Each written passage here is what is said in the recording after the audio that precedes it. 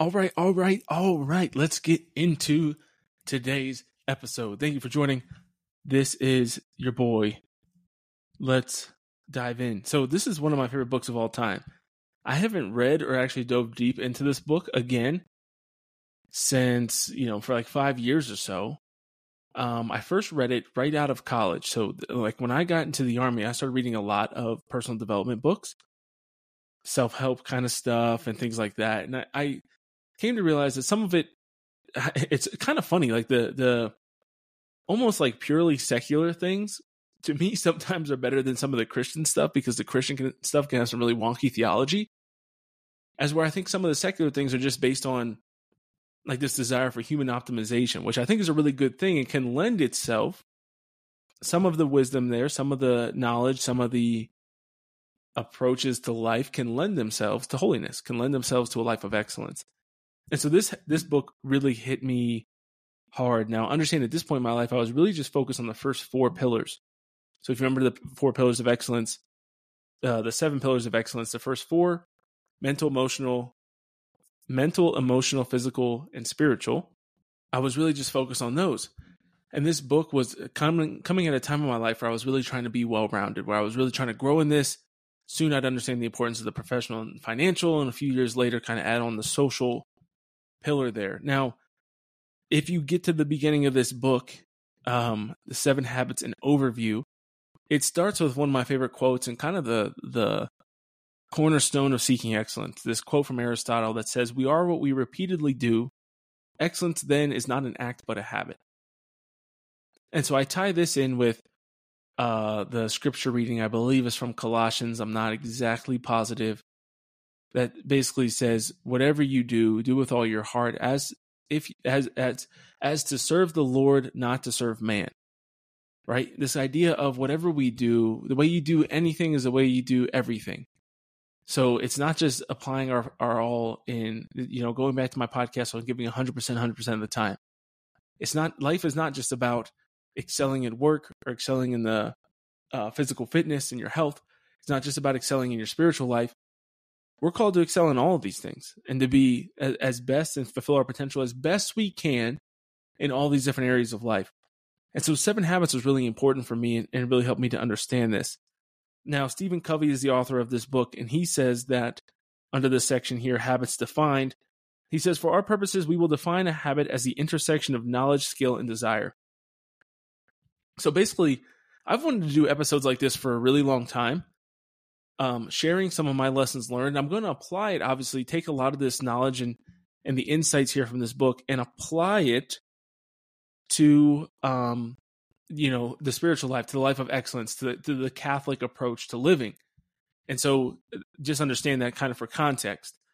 And I've wanted to go through these because I've read so many great books. And I think that by and large, this is kind of not a disclaimer, but just kind of setting up some framework here. I think by and large, a lot of Catholics, what I've learned is that a lot of Catholics shy away from self-help books because they think that all of it is secular and going to draw you away from the church. I think that well-formed Catholics, even decently formed, I'm not saying well-formed like you have to have a theology degree, but decently formed Catholics who feel like they're going to be Catholic for their whole life, right? And know the faith, know what sin is, and know what isn't sin, should read books like this, because I think books like Atomic Habits, like this, like 12 Rules for Life, are super, super helpful and contain a lot of wisdom and insight that help us. And a lot of the wisdom and insight comes from a lot of saints, honestly, and saints have been doing this for a long time, but it's kind of repackaged in a way that is applicable to daily life, which is what I strive to do at Seeking Excellence, which is why I wanted to do episodes like this where I review books for so long, because I'm like, this is what it's all about, is taking wisdom, faith, and reason, applying it to everyday life, and seeing how we can really fulfill our potential. So again, he says that habits are the intersection of knowledge, skills, and desire. He said, knowledge is about what to and why to, skills are how to, and desire is want to. And so I think all of those are really important. And think about that just in and of itself as the spiritual life. Knowledge, knowing what to do and why we do it. Skills are knowing how to do it. And then desire is actually wanting to do it. Now, many times we find ourselves lacking in one of these. And or the 4 signs of a dynamic Catholic from Matthew Kelly of the importance of prayer, study, generosity, evangelization, right? We have to know how to do these things. We have to actually know things, this study, but then this desire, actually wanting to do it. I think a lot of that should come from prayer as we're formed and developed by God in prayer. And then we're going to start to develop this desire for souls, this desire to be better, this desire to change the ways we're living our lives so we can better fulfill our roles here on earth. And so one thing that I've always really enjoyed is he calls this the maturity continuum.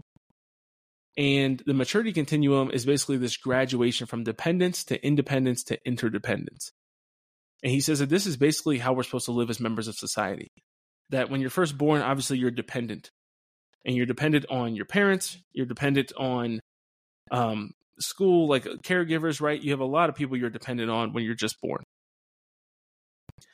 And I think that it's super important for us to understand that we're not supposed to be dependent forever, right? The thing is, the government would love for us to do that. The government would love for us to just be dependent on them, for us to be dependent on other people always. And it's not what we're meant to be. We're not meant to just be dependent. We're meant to produce and to contribute and to be active members of society. And so then we move on to independence. And so independence is where you start to be somewhat self-sufficient, right? And so as you start to be self-sufficient, you start to grow in virtue. You start to grow in your ability to provide for yourself, to live in ways that are, just self-sufficient. You're providing for yourself. You're doing things on your own. Eventually, we're supposed to get to interdependence. And this is where he kind of talks through the 7 habits. So he's got the first 3 that kind of focus on internal winning. I think he has a different term for it, but something like that, right? Internal winning. And then you have external winning, or kind of winning as a team, society. He calls it private victory and public victory. That's what it is. I just found it. And the first 3 habits are about private victories. And then the last 3 habits, or the next 3 habits, are about public victory. Then habit 7 really affects all of them. And so the first habit that we're going to talk about, and that I really, really love is, I know I sometimes can be all over the place. It's because I never have enough time to prepare. If you join us on Locals and became a supporter, perhaps I could do this full time someday, and I'd be super sharp and refined when doing these podcast episodes for you. So you get to help me be less of a crackhead when making these episodes eventually. But I read this right when I said, I was a young infantry officer in the Army, and I wanted to be a great leader. And I wanted to be a great man. I had this desire for greatness. I didn't know what it looked like. So I started looking up, what are some of the best self-help books of all time? And this was, of course, one of the first ones. It's one of the most sold ones. Let's see. Does it say here? Over 25 million copies sold. Wow. Right there on the cover. So really, really cool. So then let's go on to the first habit, which is be proactive. Now, being proactive means a couple things. But he talks about this point that comes really from Viktor Frankl's, what's the book called? Man's Search for Meaning. And I also read this book right before going to Ranger School when I was just a lad. And Man's Search for Meaning is amazing because it talks about, there's this one principle that comes from it, where Viktor Frankl, who was in a concentration camp, was a psychologist that was arrested and Jewish and sent to the concentration camp. I think he was in Auschwitz and another one. And he basically said that he saw he was wondering, who survives? Is it the strong people? Is it the fat people? Is it the thin people? Is it the mean people, the nice people? He was like, whatever. What's the theme of the people who survive? And he said basically the main theme was people who accepted the fact that they had a choice. So he points out, and this is what Stephen Covey also kind of reiterates here, is that you have a choice in a moment in between a stimulus and a response. This is what separates us from the animals, is the fact that when something happens in our lives as humans, there is a moment in time where we get to actually pause and respond to the things that happen rather than just react to them. We don't have to just, like animals, like my dog hears something or something happens and she just reacts. We get to actually stop and respond. And Stephen Covey breaks down that in this freedom to choose, in that moment between stimulus and response, you have self-awareness, imagination, conscience, and independent will. And so you have all these kinds of things. Now, he talks again about being proactive versus being reactive. There's kind of 2 main themes throughout this, and 2 things that I want to really hit on. One is being proactive, one is being reactive, and the other one is what he calls your circle of influence and your circle of concern. So those are kind of the two sub points we're going to talk about when it comes to habit number one. So obviously the habit itself is be proactive. So we'll talk about that one first. Somebody who is proactive is somebody, and this is something I've been railing against a lot recently, is being proactive means you are the type of person who likes to, and it really ties in with the other one because it's all about focusing on what you can control. Being proactive, in order to be proactive, you have to be focused on what the things that you can control. He says basically that being proactive is the ability to subordinate an impulse to a value is the essence of the proactive person. That's what he says. So he says the ability to subordinate an impulse to a value is the essence of a proactive person. Reactive people are driven by feelings, by circumstances, by conditions, by their environment. Proactive people are driven by values, carefully thought about, selected, and internalized values. Now, theoretically, we should all be proactive people, right? As Christians, as Catholics, we're supposed to be proactive. I mean, if you listen to that description, right, we're supposed to be living by virtues and values that we have determined, these principles that we have decided ahead of time. And reactive people, this is how worldly people should be. They should be driven by feelings, by circumstances, by conditions, by their environment. This means your attitude. Think about even your attitude, how you show up every day. You get to choose the ways that you approach life. You get to choose when something happens. And this could be something maybe your spouse does that annoys you. Maybe your boss does that annoys you. You know, there's that great quote from, what is her name? It's not Jackie Kennedy. It's, is it, not Nancy Reagan? What's her name? One of the president's wives, from the 20th century.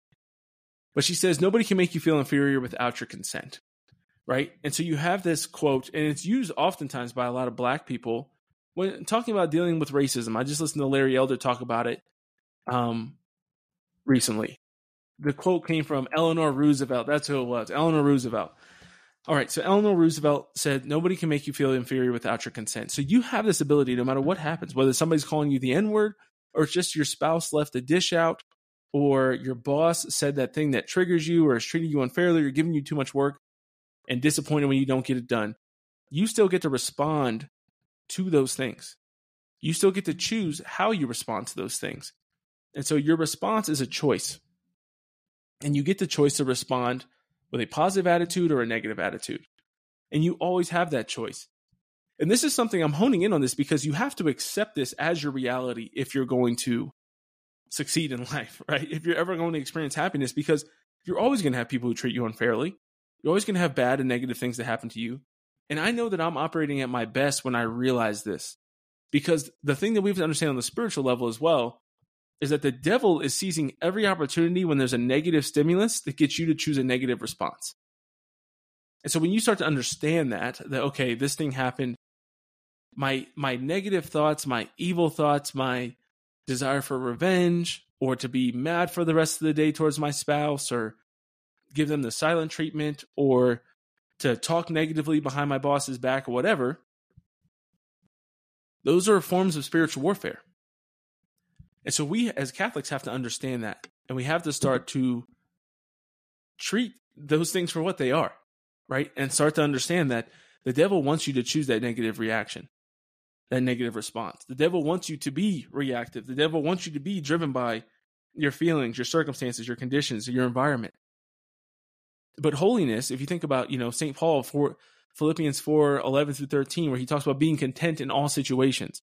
In 2 Corinthians 12, when God tells St. Paul as he's pleading with God to take the thorn from his side, and God says, my grace is sufficient for you, for my power is made perfect in weakness. We recognize that, like St. Maximilian Kolbe, like Viktor Frankl, that even in Auschwitz, you can still be virtuous. Even in Auschwitz, St. Maximilian Kolbe proves that you can still be a saint, even in the worst of conditions, even in the face of the worst human evil imaginable, you can still be a saint. And so who are we? With the same God on our side, with the same Eucharist, with the same sacraments, with the same access to the body of Christ, the head of the body himself. the same access to Mary that St. Maximilian Kolbe had in Auschwitz. Who are we to get so frustrated with our boss that it ruins our entire day and we start being mean to other people? Doesn't make any sense. So we have to understand that being proactive means I live my life by principles, and I'm proactive in understanding what's within my realm of responsibility. And so obviously it includes taking initiative. And this is kind of the thing about seeing a need and filling a need. And so I've been railing against this very much recently, of just talking about the fact that so many young people don't get involved. We're not getting involved in parish life. We're not getting involved in civic life. We're not getting involved in, making a difference in the world. We can be so self-focused and just desiring to receive. And then I'm always amazed by how many people are in that spot and then complaining that they don't have a spouse. And it's like, all you've shown God in your relationship with him is that you just want to take from him. So why would he give you his son or daughter when all you want to do is take? You're only worried about yourself. So how is God supposed to give you somebody else when all you worry about is you? Why would he give you somebody he loves to take care of and to look after? It doesn't make a lot of sense to me. So we have to understand that. We have to be proactive. We have to be willing to take initiative when you see something needs to be done. And this can happen in small heroic moments of you see an issue, and so you step up. You see somebody struggling to load their car.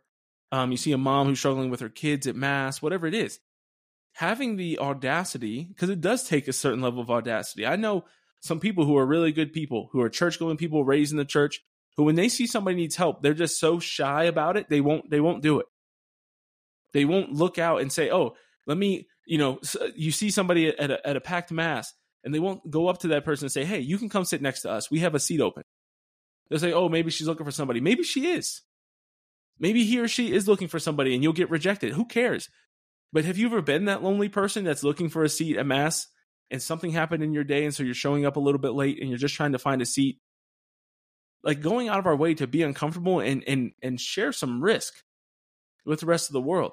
That's what being proactive. It can be in little things like that, little heroic things, but it can also be in bigger things where you say, okay, my parish does not do a good job of reaching out to men. My parish does not do a good job fulfilling our duties to do the corporal works of mercy or the spiritual works of mercy. How can we actually start to do this? What can I do to actually help this? I think there's this place that's lacking. I can't tell you how many times, as the representative of the Catholic Church to many people in my life who are not Catholic or are fallen away Catholics, they'll tell me, well, the church should do this, or the church should have this, or the church. And it's like, well, what are you doing? We can't complain about something we're not willing to help. Now, you can't help everything. So there's a certain point at which if you're helping with a lot of things, maybe you've earned the right to complain about some things or want to encourage other people to help get involved to take care of other issues, and pointing out other issues can be a healthy thing. But if you're not doing anything other than your own personal spiritual life, you don't get to complain about anything. And so we need to foster this idea of being proactive. And I think we can do this very easily and very effectively and thoroughly as parents. To say, okay, you think we have an issue as a family, or there's something you'd like to see done here? Why don't you start it? Why don't you lead it? We'll entrust it with you, and I'll support you, and I'll give you the things that you need. But this is going to be your responsibility. You take ownership here. Now, something that kind of flows out of this, and we're getting into the point of what he calls the circle of influence and the circle of concern. But I really like this part here. I wrote down, 22-year-old me wrote down that this is my least favorite thing in life. And it's up there because I came from a family where a lot of people use this language. And it was amazing to me as I started to read self-help books and as I started to read scripture, and as you start to kind of figure out life, is you start to see if you're, I think, somebody who's somewhat self-aware. And I think one of my gifts that God has given me is the ability to reason well. And so I was very reflective as a kid, being an only child. I had a really long bus ride home from school. And I just always remember that and attribute a lot of my, I don't know if thoughtfulness is the right word, but kind of philosophical beginnings to being on the bus. And I would listen to music, usually, bad rap music. I mean, it was good rap music for rap music, but it was not good for the formation of one's soul. A lot of Eminem, 50 Cent, T.I., Lil Wayne. And I would listen to these rappers, and I would think about my life. And I would think about people, and I would think about the way that they lived their lives, and the things that they had, and the stuff that they said, and the things they believed. and I would evaluate them. Now, I would kind of have these internal debates. And it wasn't always deep, profound stuff like this, but I did do it more, I think, than the average, 10, 12, 14, 15-year-old. But this was one of my least favorite things. And this subtitle here is called Listening to Our Language. And so listening to our language is about the fact that our language reveals oftentimes what he calls our paradigms, which in my opinion or my view is, in my understanding, just our outlook on life, the rules and the framework the lens through which we see life as our paradigms. And we describe those to other people. And a lot of times people don't see this, and you can sometimes think this is judgmental, but I just think people reveal a lot about themselves when they're speaking. And sometimes you misspeak, right? And so you got to give people some grace and understand that. And this doesn't have to be like a judgmental thing, but you can start to understand a lot about people by listening to the ways that they speak. And so he basically juxtaposes here reactive language and proactive language. So tell me if you've ever heard anybody say any of the following. That's me. That's just the way I am. He makes me so mad. I can't do that. I just don't have the time. If only my wife were more patient. I have to do it. Now he goes and breaks down each one of these. He says that's me. That's just the way I am. The person is saying, I am determined. There's nothing I can do about it. I heard this one a lot when I was growing up. And I'll tell you what, nothing pissed me off more than it because I just didn't believe it. I had seen myself. I mean, when you're a kid, you're changing all the time. And so that people are capable of changing. The thing that is missing oftentimes is that desire piece, right? Our habits, if we don't have the desire to change our habits, we're not going to change our habits. If you lack knowledge, if you lack desire, what are you going to change? You have to have these things in order to actually change. And so a lot of people are lacking desire to change, and so they blame it on being fixed. And if there's a great book called Mindset as well, and that talks about the fixed mindset versus the growth mindset. And so this is basically an example of the fixed mindset. The next one, he makes me so mad. Stephen Covey says, I'm not responsible. My emotional life is governed by something or someone outside of my control. Nobody can make you mad. And I think using that type of language is really important. You can say, this really angers me, or this really frustrates me when this happens, or that type of behavior just really, I don't like it. These types of things are different ways to say the same thing, but you don't have to, nobody else can make you angry. Making someone angry, I think, is one of the most common ones we use that kind of gives our control, our power over ourselves to somebody else. And we're supposed to be self-governed, self-controlled. Self-control is a fruit of the Holy Spirit. Or is it a gift? No, it's a fruit of the Holy Spirit. And so we're called to this. And so we can't just be giving over the reins to somebody else. The next one, I can't do that. I just don't have the time. Something outside of me, limited time, is controlling me. We all have the time. We all have the time. The only reason I know this, and I've heard Eric Thomas, one of my favorite inspirational speakers, talk about this throughout his own life and his own journey of writing the book. The only reason I have not written a Seeking Excellence book yet is because I have bad boundaries in my life. I have terrible boundaries, and I get asked to do a ton of stuff, which is also part of my frustration and my somewhat, discouragement of late has been the fact that I'm mad at other people because I get asked to do so many freaking things. And I just need to say no. And so my plan, I've been thinking about it, like dreaming about this for 2024. I obviously have committed to RCIA through Easter, but in 2024, I'm not doing anything else. 2024 is going to be the year of Seeking Excellence. And I'm going to fully invest myself into this and into this mission that I feel like God has given me, and stop letting other good things oftentimes distract me from it. I'm not going to be playing pickup basketball in a league. I'll still play and I'll still work out and stuff, but I'm not going to have all these other commitments that fill my week, Monday through Thursday, every week. And then I have no extra time to give to writing and podcasting and things like that. But I have to understand that I'm doing that. This control thing, I have control. The time issue is me. I'm the problem. Because it doesn't matter that other people keep asking me. It doesn't matter that other people are not, in my opinion, pulling their weight in parish life and in the church in general. I still have to have the boundaries in my life and say, okay, I have to prioritize certain things, and I just have to make time for it. right? And we have to face this in a lot of things. And you understand that your time is limited and you have to deal with disappointment from other people. And this is another great one we'll get to eventually, but you feel this tension. This is in the book, and one of my favorite tools in the book, of things that are really important but don't have necessarily deadlines, or things that are important to you that aren't as important to the other people around you. And so you're going to have competing priorities with your spouse, with your kids, with your parents, with everybody in your life. It's just a natural thing that's going to happen in life. If only my wife were more patient, he says, someone else's behavior is limiting my effectiveness. And then he says, I have to do it. This is a big one for me, saying I have to do things.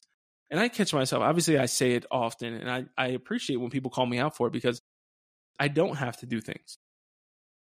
I can do whatever I want because I'm free to do that. And I don't have to podcast today. I don't have to walk my dog. I don't have to go to the gym. I don't have to get up for work. I get to do those things, or I choose to do those things. Sometimes I need to do those things, and that can be a shorter sentence. I need to podcast today, or else I'm not going to have an episode for Monday. I need to get up for work today, or else I'm going to be docked points or fired or whatever might happen, right? I'm going to be written up. So he says to look at proactive language. And so instead of saying things like, that's just the way I am, say I can choose a different approach. Instead of they won't allow that, say I can create an effective presentation. I don't know what that one meant. Instead of I can't, say I choose. Instead of I must, say I prefer. Instead of only, say I will. Instead of saying there's nothing I can do, saying let's look at our alternatives. And so this is important stuff. And so next, going into this circle of influence and circle of concern.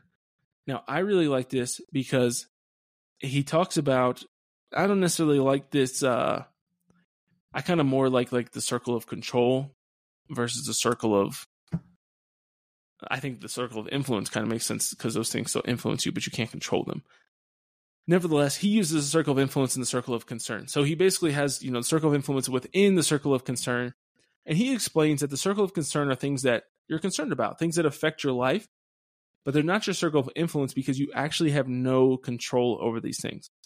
And he breaks down the difference of what he calls direct control, problems involving our own behavior, indirect control, problems involving other people's behavior, or no control, problems we can do nothing about, such as our past or situational realities. And so I think it's really important. If you were to write a list, I'd be curious about this for all of us. This could be a good exercise for you to do today, is write a list of what are the 10 things that stress you out the most. What are the 10 things that take up most of your time? The list probably overlaps a little bit. So what are the 10 things that stress you out the most and the 10 things that take up most of your time? If you think about those things, which ones fall into which category? You can just draw, a line down the middle of a piece of paper, write your circle of influence and your circle of concern. In your control, out of your control. Which of those things is in your control of the things that stress you out the most, and which are out of your control? Because what he advocates for, and I think this is super, super obvious if you've been around for a little while, is that things like what the federal government is doing, what Joe Biden is choosing to do, these things that are totally out of your control, that if those are the things you spend the majority of your time focusing on, stressing about, worrying about, talking about, reading about, listening to things on it, then you're not going to have a lot of success in your life. And you're going to be extremely stressed out. Because we should give, if you can think about assigning percentages of your attention or your capacity to different topics and different realms of life and things that are going on in the world, you will be a lot happier person if you assign the majority of your attention and capacity and bandwidth to things that actually you have actual influence over, things that you actually control in your life. And so think about this. We spend so much time thinking about the way other people act, how we can control them, why other people are doing certain things. But if we just focus each and every day, man, I'm talking to myself here for sure.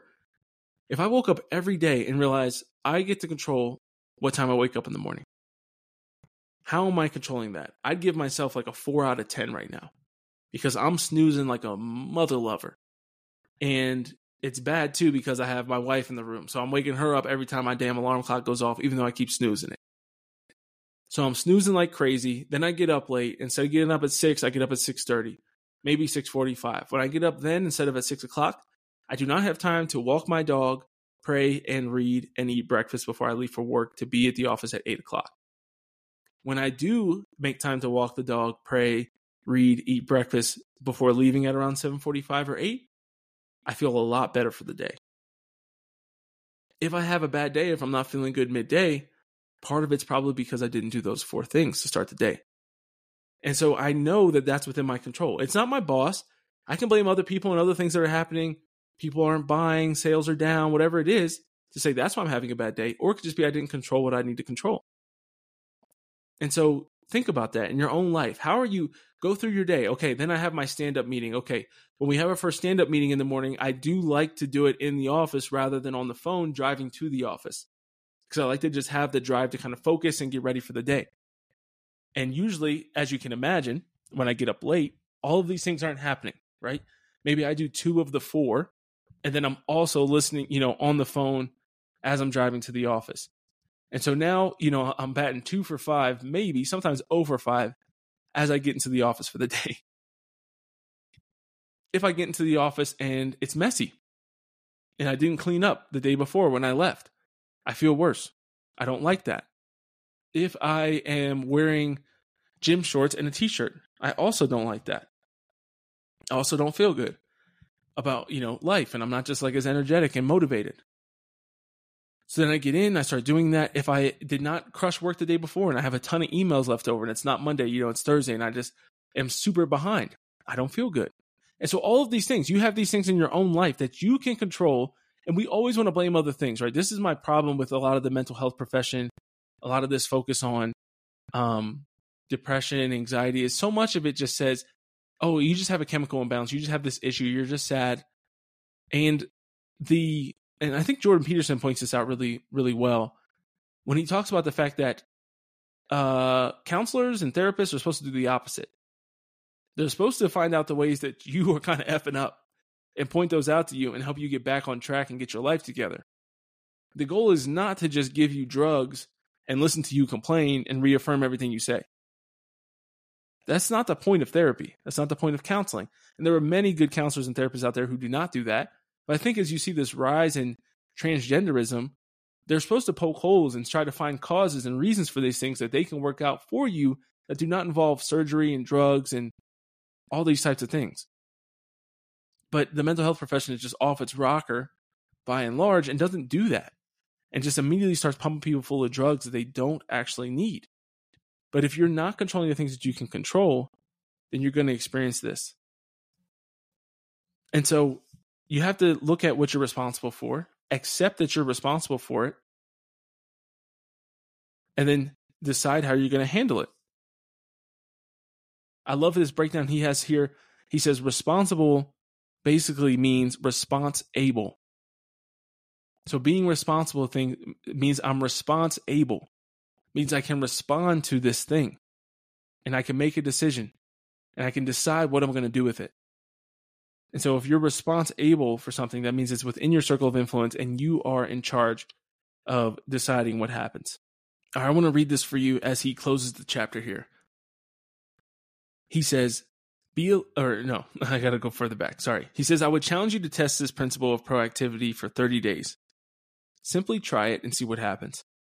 For 30 days, work only in your circle of influence. Make small commitments and keep them. Be a light, not a judge. Be a model, not a critic. Be part of the solution, not part of the problem. Try it in your marriage, in your family, in your job. Don't argue for other people's weaknesses. Don't argue for your own. When you make a mistake, admit it, correct it, and learn from it immediately. Don't get into a blaming and accusing mode. Work on things you have control over. Work on you. Look at the weaknesses of others with compassion, not accusation. It's not what they're not doing or should be doing that's the issue. The issue is your own chosen response to the situation and what you should be doing. If you start to think the problem is out there, stop yourself. That thought is the problem. So let's do this. Let's take a 30-day exam of ourselves and a 30-day challenge and say for the next 30 days, I'm just going to control what I can control and focus on the things that are within my realm of control. I just listed 30 things for myself that happened before noon that I can control, that I can focus on. And I get to make decisions and I get to choose how I respond to those things. And as we all start to do that, we're going to be in a much better place. We're going to be much happier. We're going to be much more fulfilled. And life is going to be much better for us. All right, my friends. So I am obviously not going to get through all 7 of these in one podcast episode. So that was a lot of fun. I hope you enjoyed that kind of breakdown because I had a great time going through it. And this is why I wanted to talk about these things for so long. And truly was one of the original methods of my ministry, if you will. If you can call this a ministry, if you call this a ministry, maybe you do, maybe you don't. I don't know. Bada bing, bada boom. But I used to think that it is reading these books, taking this wisdom I learned from life, from my experiences growing up, from my life in the military, from sports, and applying them to spiritual life, to applying them to our pursuit of sainthood. This is what I enjoy doing. And so we're going to be going through these 7 habits. I'm going to be breaking them down. And it's going to be awesome. But I want to encourage you, if you enjoyed this today, I'm going to be doing one of my favorite books of all time in our book club. And if you join as a Seeking Excellence supporter, you will have access to that book study. And that is exclusively where that's going to be. I'm thinking about, I'm really leaning towards doing a Zoom call. I think it might be like Saturday mornings, or I'll pick some evening that I'm going to do. And we're going to have a Zoom call. And I'm going to use that time to go through the book. And we will... take it apart chapter by chapter, and it's a book with a lot of shorter chapters, and it's super applicable. And I truly believe that this is going to change our lives. And we're going to take some old wisdom from this book written by a great man, and we're going to be applying it to our everyday lives. And we're going to be talking about it as a group for those who can join on the Zoom call. Might just do it like, Tuesday or Wednesday evenings or something. I got to figure out my best time for that to be each week, but that's going to be exclusively where that's going to live and what's going to happen for that. So if you join for $10 for monthly as a monthly supporter, I will send you a free copy of the book, and you will get access to join us in that group. And it's going to be a great time. And we're going to be going through things like this. If you enjoyed this episode, I'd encourage you I'd appreciate you reaching out to me, just letting me know that and letting me know whatever it unlocked for you. I'd love to be some accountability for you.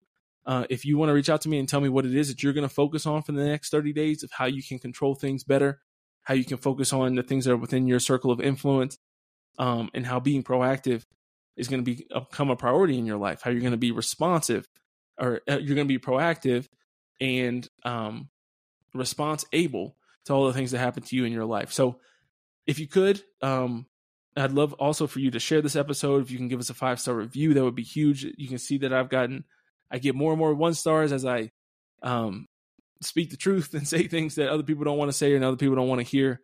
So I'd appreciate if you take 2 seconds, leave me a 5-star review on Apple or Spotify, wherever you get this. You can share this on social media. You can share it to a friend that you think might benefit from it. And that could be your accountability partner as well for the next 30 days.